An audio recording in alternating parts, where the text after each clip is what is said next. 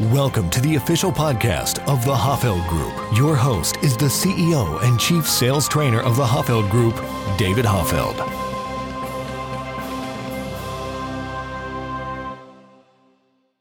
Welcome to the Science of Selling podcast, the place where you get actionable sales insights that are backed by hard science. I'm David Hoffeld, and I'm joined by Carl Polson. And Carl, our introductory question for today is one you might have to think back a little bit to answer.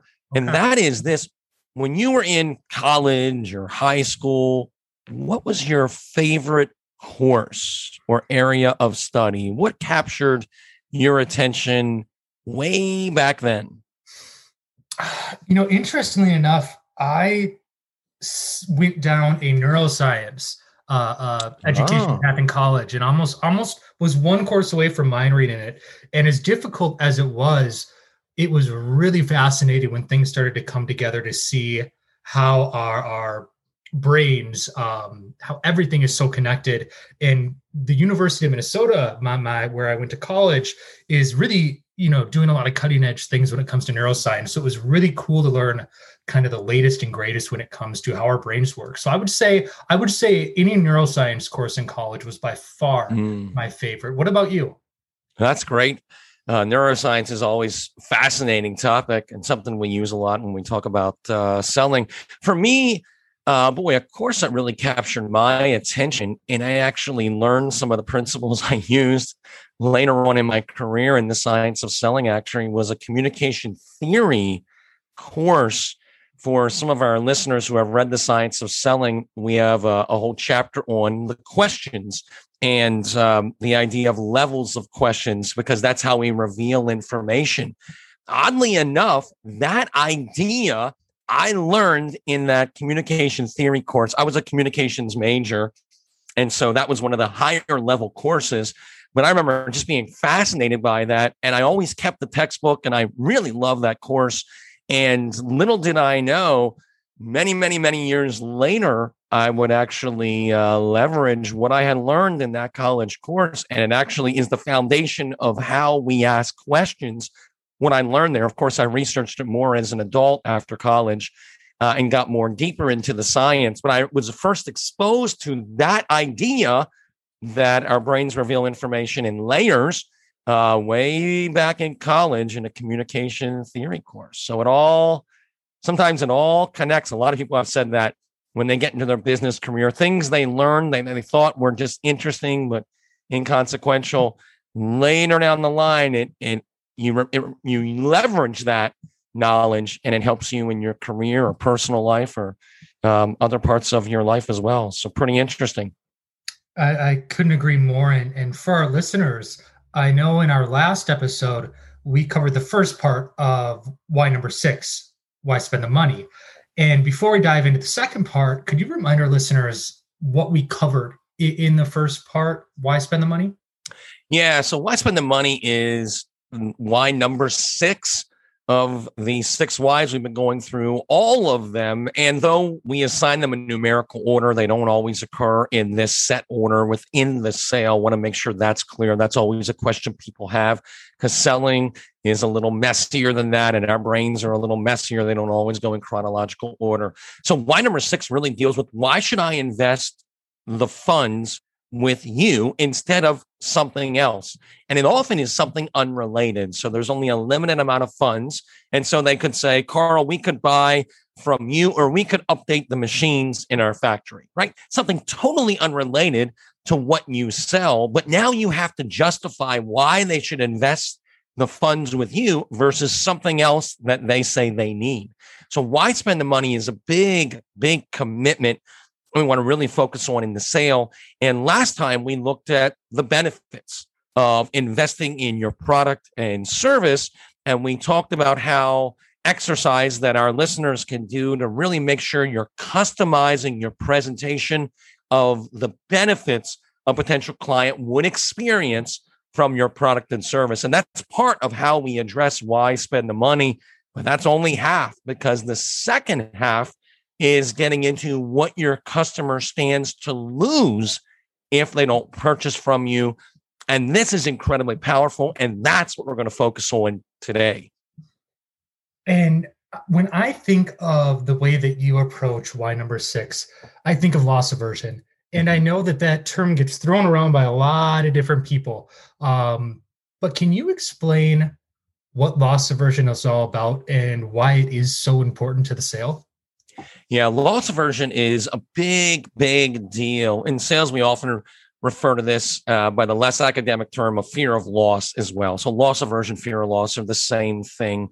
And there's a lot of research on this. In fact, Nobel Prize winning research. One cognitive psychologist who won a Nobel Prize, a large part for his work in loss aversion is Daniel Kahneman. So let me explain it this way, how powerful loss aversion is.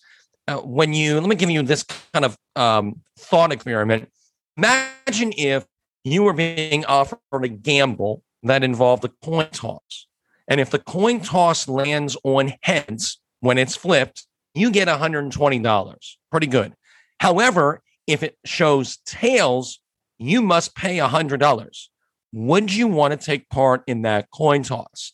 And what's interesting is when they ask people that question, the majority of people, okay, if it lands on one way, I get 120. If it lands on the other, I have to lose $100. I don't want to do it. Most people say they do not want to do it. What's really interesting when researchers look at, okay, so how much does the upside need to be to get you to participate in that? It's almost always, it comes out to a 2-to-1 ratio, meaning to get the majority of people to participate in a gamble like that, you have to offer them $200 if it lands on heads, and they only pay $100 if it lands on tails, or vice versa, right? So the 2-to-1 upside. And that's what the research has shown now in cognitive psychology, in neuroscience as well. There's been a number of neuroscientists who have delved into this area too, social psychology, that usually loss aversion is twice as powerful as focusing on desire for gain, or we benefit from it. And it's meaning it motivates us far more. If you think many wars have been fought throughout human history, when rights are taken away or something is imposed on people where they feel like they're losing their freedom, they fight. They're not always fighting to get more freedom than they currently have, but they don't like when things are taken away. So many, many wars have occurred because of that. And so loss aversion is really, really powerful. Let me give you one study, cite specifically from the Journal of Applied Psychology. They looked at in actual sales, and they had some buyers being told that if they were to invest in the product, it would help them get more funds, right? So it'll increase their revenue. And the other ones were told that if they invested in the product, it would help them not lose the same amount of revenue. And they created a business case. One case was focused on loss aversion. The other was desire for gain. And they found when they looked at closing rates, the closing rates were 150% higher for those salespeople who focused on what the customer stood to lose if they didn't invest. And it caused sales to skyrocket, selling the exact same product, same sales process, same PowerPoint slides, everything identical. So when you focus on loss aversion, it is really, really impactful. And I want to stress that because I hear a lot of people talking about loss aversion in the world of sales, but we don't always leverage it in the real world. Like we like to preach about how powerful it is, but we don't often do anything about it. We just focus only on desire for gain. Now, the good news is, as sales professionals, we don't got to choose between, the benefits someone will get from our product or service and what they stand to lose if they don't move forward. We can leverage both. But my encouragement to all of our listeners today is make sure you're leveraging loss aversion because it is incredibly powerful. One scientific study also found that loss aversion makes people much more open to taking risk when making a decision. And this is a big deal because every decision is risky, right? They're doing something new, and that implies risk, and our brains don't like risk. However, when you frame a decision with loss aversion, people are more likely to embrace the risk of change. Why? Because they're highly motivated by the desire to avoid loss of any kind, because our brains don't like when we lose things. We don't like things being taken away, right? You would work far harder to not have someone steal $20 from you than for you to earn an extra $20, right? The idea of someone taking something I already have, I really don't like that, right? We're all like that. The idea of earning more, that's great, but it doesn't motivate me as much as keeping what I have. So loss aversion is powerful. And when we leverage it in the sale, it can be a game changer. And for you, David, when you think about all the salespeople that like to talk about loss aversion, but don't really have anything when it comes to, well, okay, how do I use it? How do you see salespeople effectively using loss aversion throughout the sale? How does that happen? Yeah, let's talk about that, because that's a really good question. Let me give you a real simple 2-step process that you can use to leverage it. We'll talk about it then, and then I'll give you a little exercise as well.